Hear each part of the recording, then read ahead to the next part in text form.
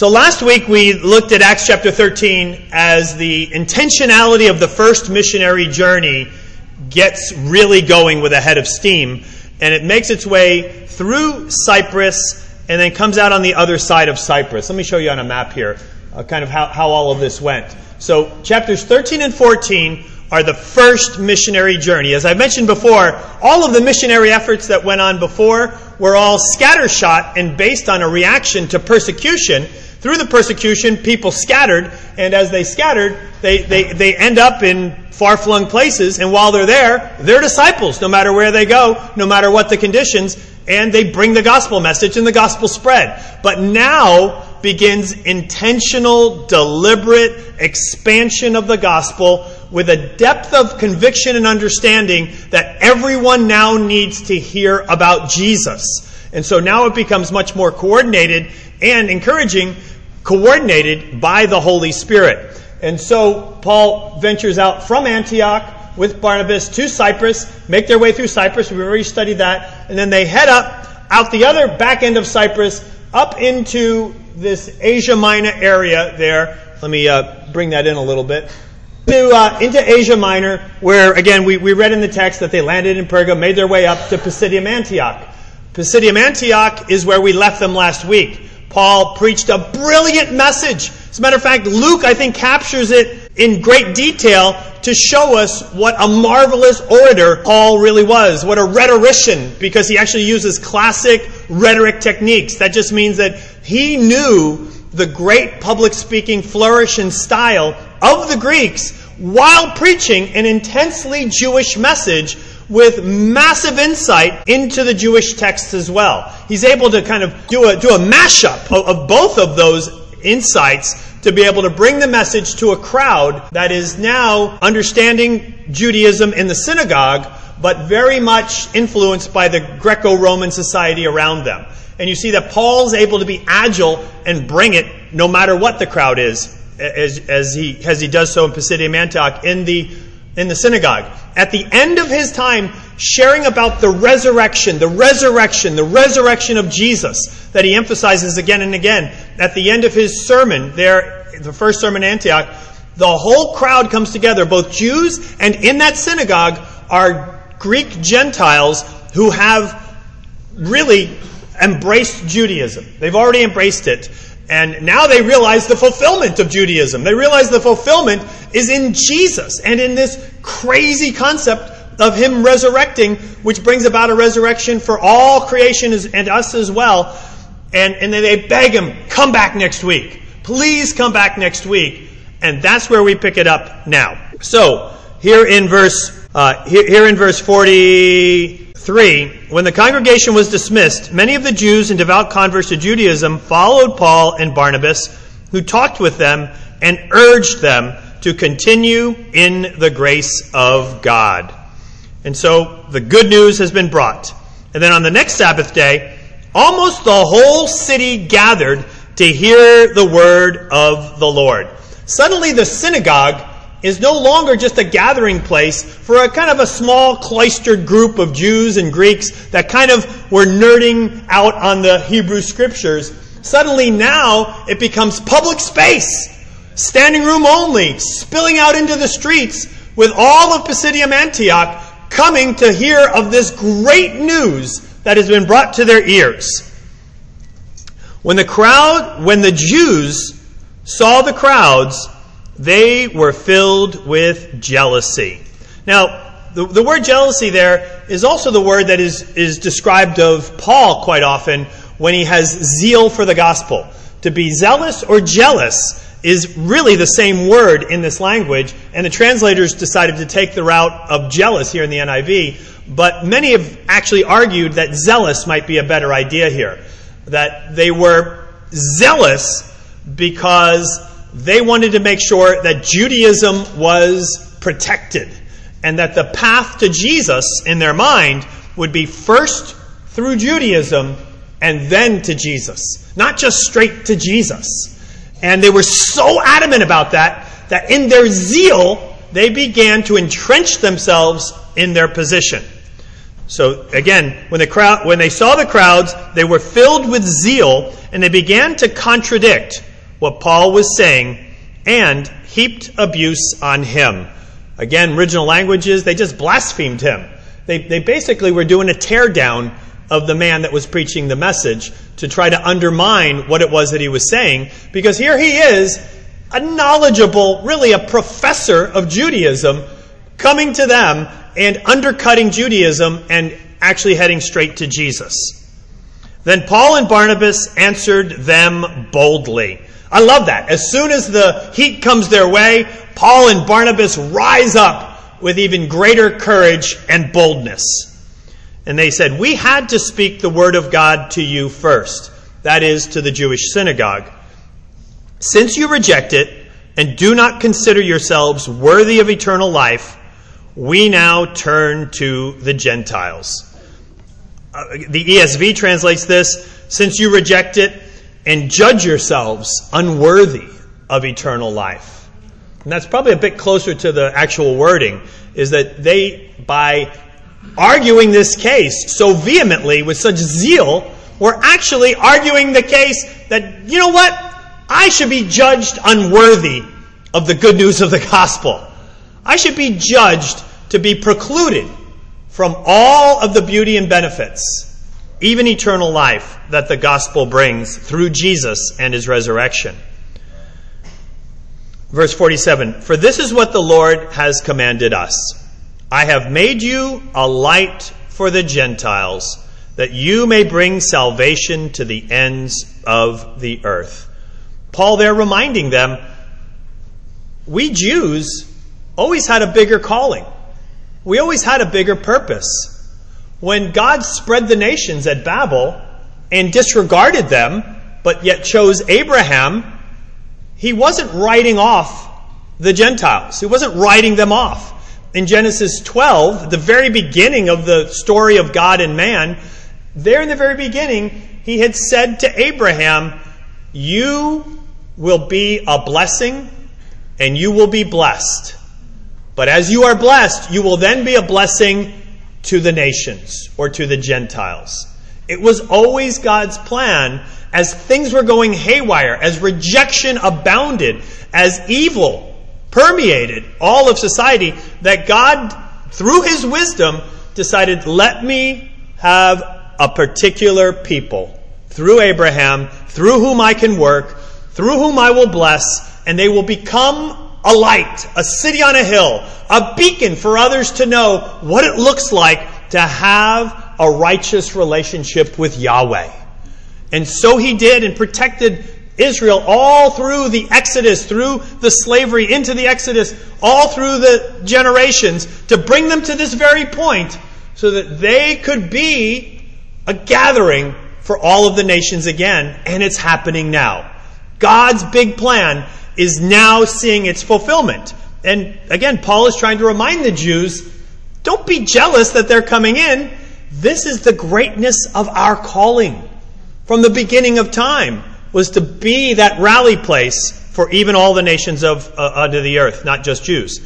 When the Gentiles heard this, they were glad and honored the word of the Lord, and all who were appointed for eternal life believed.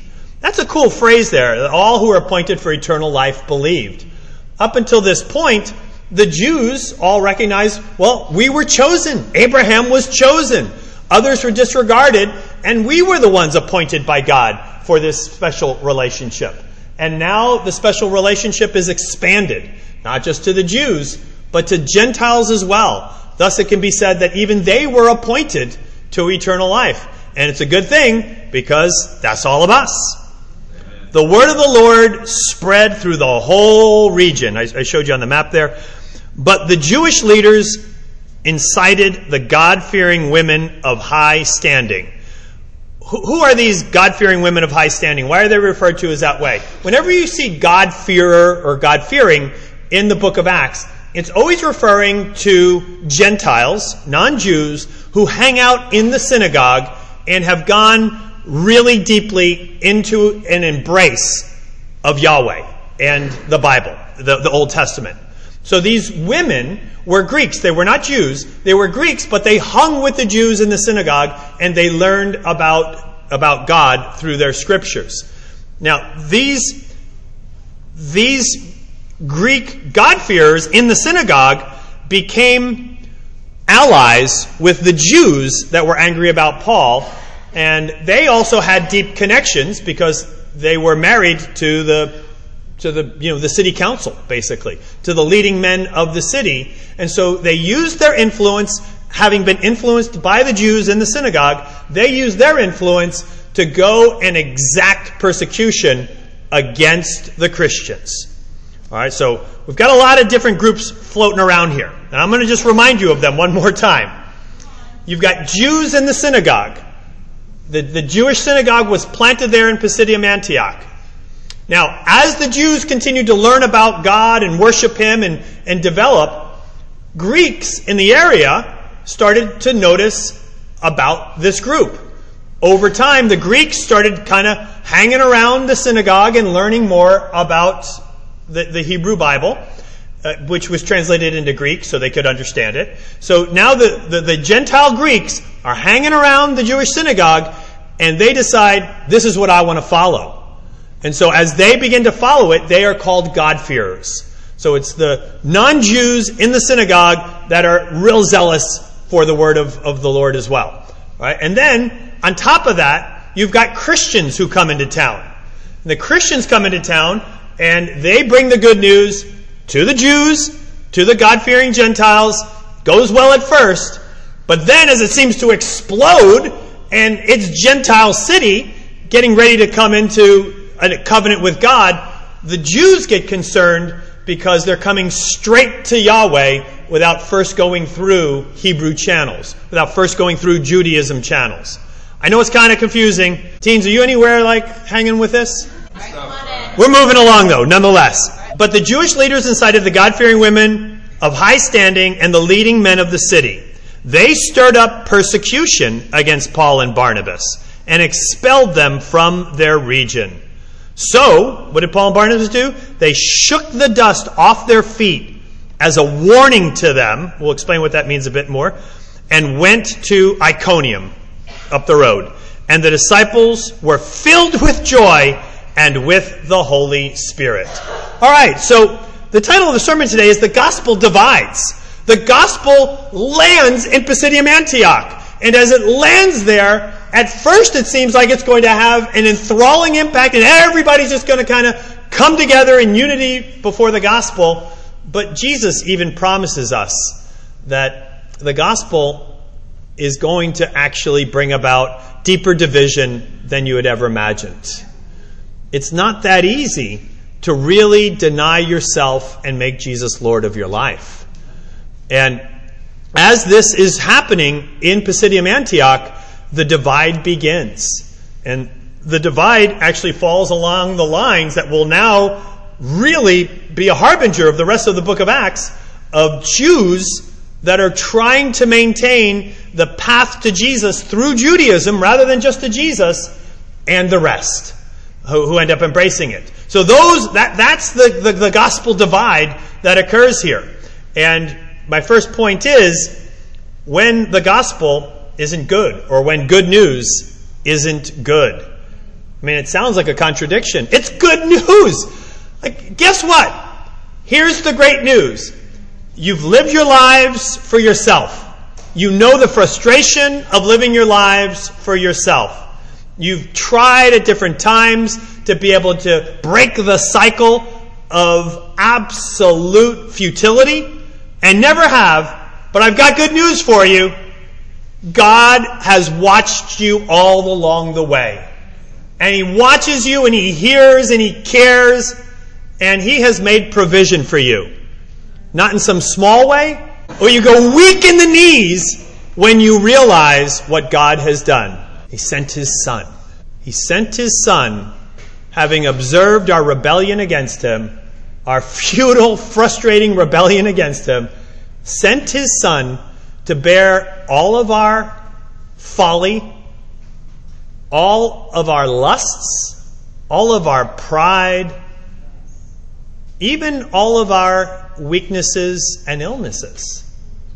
To bear all of that so that we could have real deliverance in this age and in the age to come, eternal life.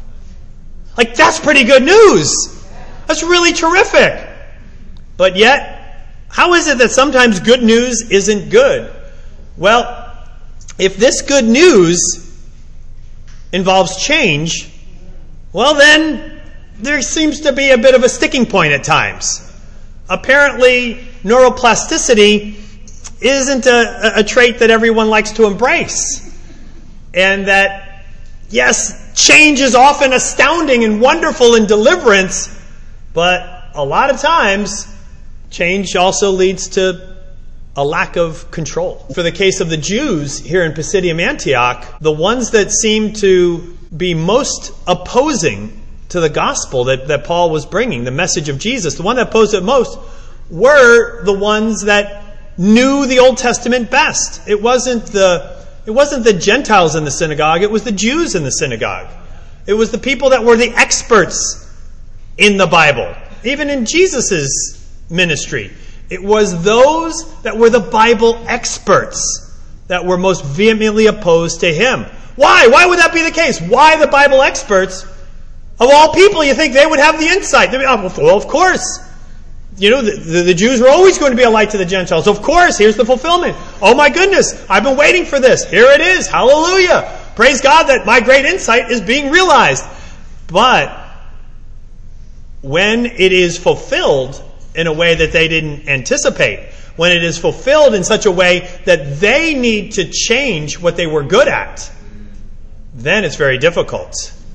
And if you're really good at, for example, traditional Christianity, and suddenly your son comes home from college and says, well, my goodness, I know what it is to truly be a disciple of Jesus now.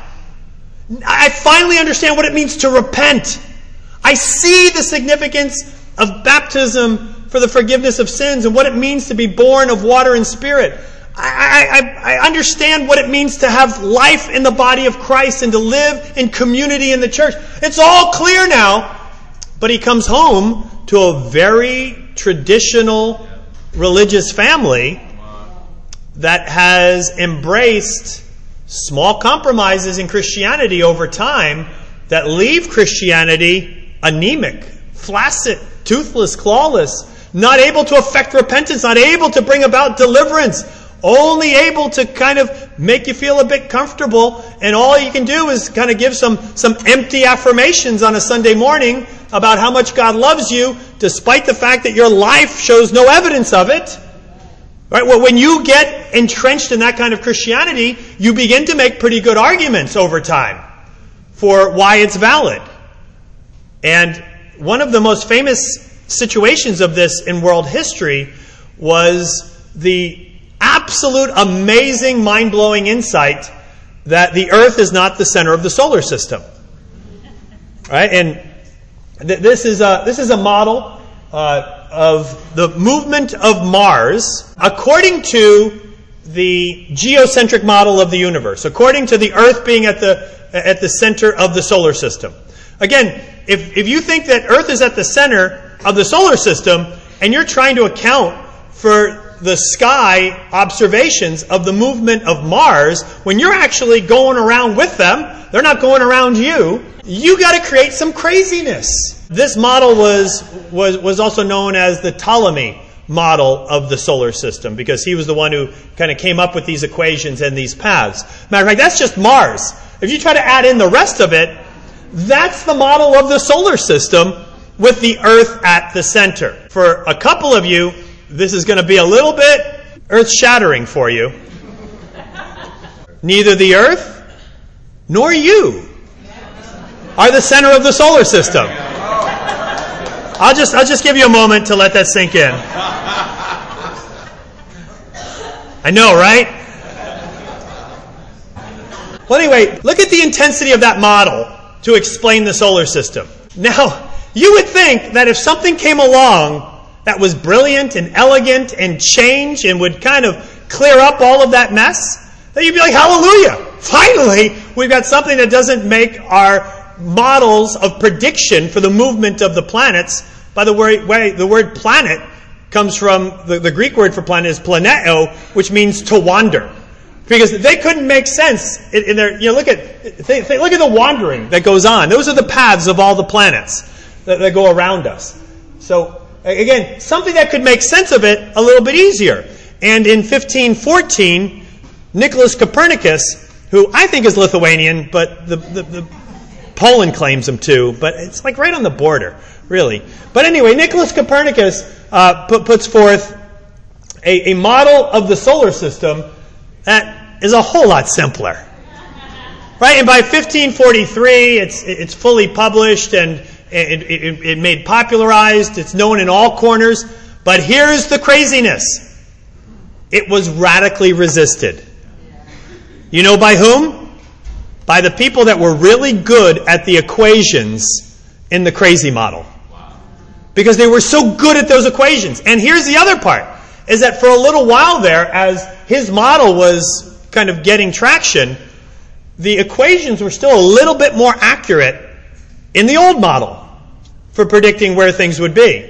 And so they used that as an excuse to say that his model was thereby null and void. But nonetheless, of course, over time, it changed. Now, in a famous book, which is called The Structure of Scientific Revolutions, it was a book published back in 62 by a guy named Thomas Kuhn. He actually, in that book, popularizes the phrase paradigm shift. A paradigm shift is really just when your mind gets blown. And all the models and processes and structures that you use to make sense of something gets absolutely busted up. But he also says how hard it is to have something like that happen in your life.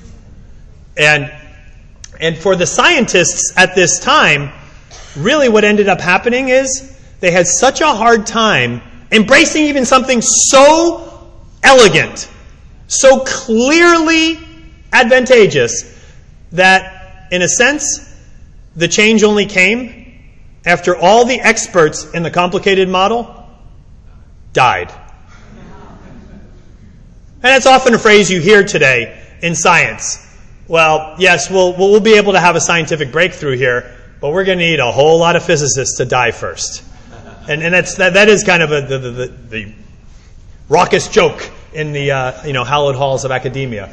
But again, if that's the case in something that's so clearly superior, well, my goodness, we've got to also recognize that this is exactly what's going on in Pisidium Antioch among the Bible experts. But even among, I remember, I grew up in a very traditional version of Christianity. And I remember people trying to bring the gospel to me. And I remember my resistance to it. Not because I was so good at the traditional version of Christianity, but it was just that I was so good at justifying myself through the traditional versions of Christianity. And I had my argument down, and it was very comfortable. And I had peace in my soul because I got to do what I wanted and yet still justify it. I didn't have to radically change my life. I didn't have to radically be a disciple of Jesus Christ. I could just be a Christian and not have to be a radical disciple as the Bible defines it, all that was there. And probably there are people here that you've had the same experience. That you were like, oh, but this is so different. This is so how is it that all the people in my church don't actually hold to repentance that really does affect the absolute way that you live your life? I like the version of repentance where we just cry and say, I'm sorry, God, and get up and really don't make any big change in your life. How is it that nobody really knows that a disciple has a purpose? That you no longer live for yourself, but for Him who died for you. That the disciples make disciples. That's actually their mission, their purpose, their core, their identity. Again, none of these, all of this was like poof to me. Like, what? What? The sun is the center of the solar system? What? The Bible says that? What? That's really the case? But it's tough. It's really, really tough. And maybe you're here right now, and there have been a presentation of the gospel that has really run up against preconceptions that you've had of how it is that you live on out church, or Jesus, or your mission, or your purpose, or what repentance is, or what it really looks like to seek God. Again, all of these things may be radically, radically foreign to you, but just the fact that it's foreign to you doesn't in some way make it inferior. I hope it makes it superior, just as this model was so much more superior. That I hope that it means that there's promise for real change, for real breakthrough. That you don't have to, as Thoreau said, live lives of quiet desperation. Live lives just waiting to die. Live lives trying to kind of fill your moments with some sort of amusement or some sort of Netflix binging. But rather to realize that you've got a life to live. You've got a purpose to engage in. That the gospel is astounding. And just as Paul was trying to get the Jews to reclaim and restore the depth of their charge, so I think today we've got to do the same thing just with Christianity. Because there's a version of Christianity that is so different from what we see as we read the book of Acts. And it's so different that it makes it so difficult to have the paradigm shift. But here's the beauty, though. In this case, God provides the Holy Spirit to help bring about conviction and inspiration, as well as Scripture to bring about conviction and inspiration, as well as people's lives to be able to do all of that, so that the paradigm shift can really be the case. And that you don't have to end up like these sad souls that we see here. And speaking of which, my second point is prosecuting yourself. Because that's what they did here. Paul says, as they argue vehemently, with zeal, against the gospel, Paul says, you know what you're doing? You're actually successfully arguing the case that you should have a judgment levied against you that says you are unworthy for eternal life. Good job. You effectively argued the case. You actually were co-prosecutor with Satan against you in this matter, and brought it to bear. I think we've got to take some real caution from this. That when these Jews decided that they knew best based on tradition, rather than based on what God was trying to pierce through and bring to their lives, and by rejecting that and rejecting the messenger and denigrating all of those things, they were not pronouncing judgment on Paul. They were pronouncing judgment on themselves. Even for us in our Christianity, do you ever have that temptation to attack the messenger because they're bringing something that you really need to hear? Because they're bringing something that's going to affect breakthrough radical change in your life? Well, be careful, because in arguing the case against that messenger, you might be arguing the case against yourself and the depth to which you really are against what it is that God wants for you. And it's in that case where Jesus says, if anyone will not welcome you or listen to your words, leave that home or town, shake the dust off your feet. That's one thing, but then look at what he says right after that. Truly I tell you, it will be more bearable for Sodom and Gomorrah on that day of judgment than for that town. Sodom and Gomorrah? What in the world? I mean, that's pretty deep. That's pretty bad. And for us, the reason Jesus says that about Capernaum and Bethsaida, those are the towns that he was referencing here, is because they had every advantage. They got to see Jesus. They got to see the work of the gospel. They got to have an up close interaction with God and his intent for their life. So do we. It's our lives. We have every advantage. We have the gospel.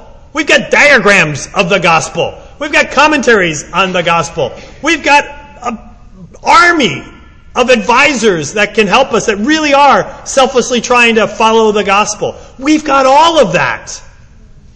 And as Proverbs 29 says, whoever remains stiff-necked after many rebukes will suddenly be destroyed without remedy.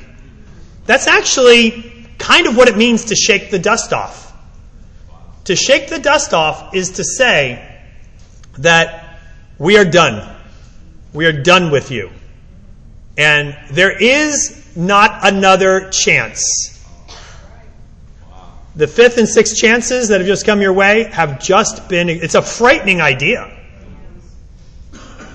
But my goodness, for us, God forbid that if we ever remain stiff-necked, that is, remain resistant, remain proud, after many efforts to be reached, to be helped, to be guided to the breakthrough, well, then we will suddenly be destroyed and without remedy.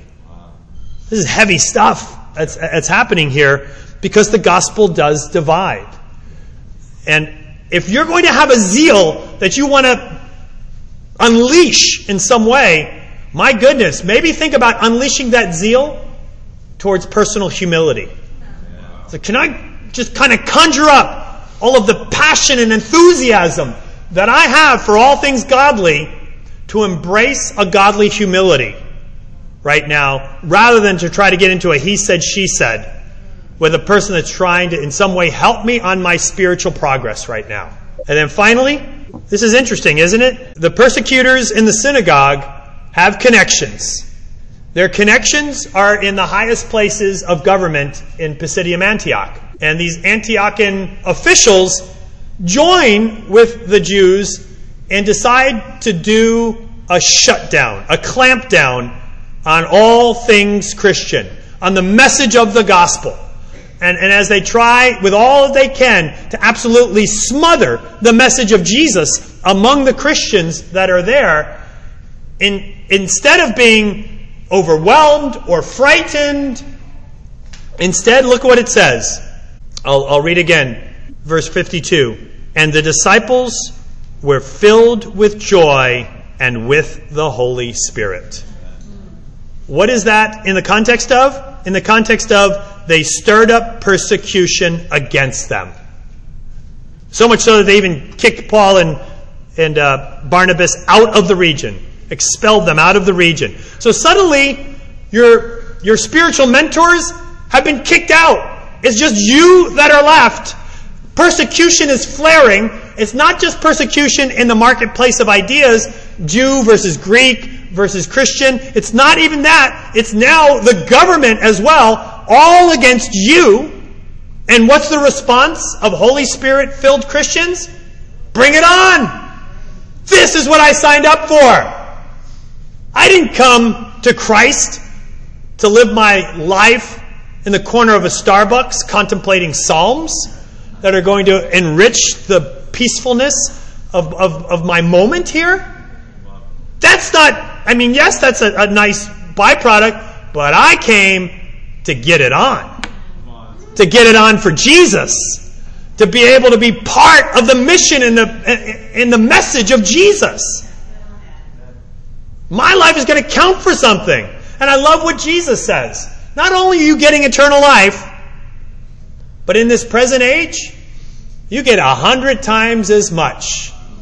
You get life to the full. You get la dolce vita. You get the sweet life. Oh, and he says, you know how like Columbo at the end, he's like, oh yeah, and one more thing. What was that other thing? Oh yeah, and with all of that, persecutions. And this is what these guys got. When Jesus says on the Sermon on the Mount, in that day when they persecute you, leap for joy. Who does that? I know I've been a campus minister here, and we've been kicked off of ODU because we were kind of too assertive in bringing the gospel message They want us to sit behind a table and just wait till people come by and just to politely say, would you like to know more about Jesus? And we walked out from the table and we're like, hey, would you like to know more about Jesus? We have Bible studies, we have insights, we have to be able to help you. It goes right from the Bible alone. Because we kind of didn't abide by the sit behind the table and allowed the gospel to, in a sense, be restrained, we faced it 2 different times. And each of those times I wasn't like, yes, this is so awesome. No, I remember being like, oh, we're kicked off of campus again. We're getting it back. It made it harder to meet in the rooms on campus, etc. But you know what? As much as I had agony over it, I go back to the students, right? They've been Christians for, all of like 7 to 15 months. And I'm like, we got kicked off. We can't meet on campus. They're like, yeah! That's right! Because we're bringing it! We're bringing it! They don't realize that this is like unfiltered Christianity. This is the way that you're supposed to live your life. Let's go! Let's bring... We don't need no stinking rooms for our message. We can just bring it wherever we go. And I was like, oh my goodness, I'm so shamed by these 18, 19-year-olds that have embraced Christianity and just love Jesus with all their hearts. But I think for all of us, we're a little bit too far from the fight. We don't know this kind of joy. We're looking to manufacture joy in secular affirmation, in secular amusements, rather than knowing the joy that comes from being in absolute alignment and in the real struggle of helping people without backing down, with the boldness that disciples have. Again, not to be obnoxious. No, never that. We love, we care, we desire to do only what is effective, but we don't shrink back. But even when you are as sensitive as possible, as caring and as insightful as possible, when you start to make a difference in your neighborhood, in your workplace, among your family, but when that starts to happen, watch for the blowback, and it's going to come. But when it does, then you realize time to be in the game, time to be who we were always meant to be for Christ.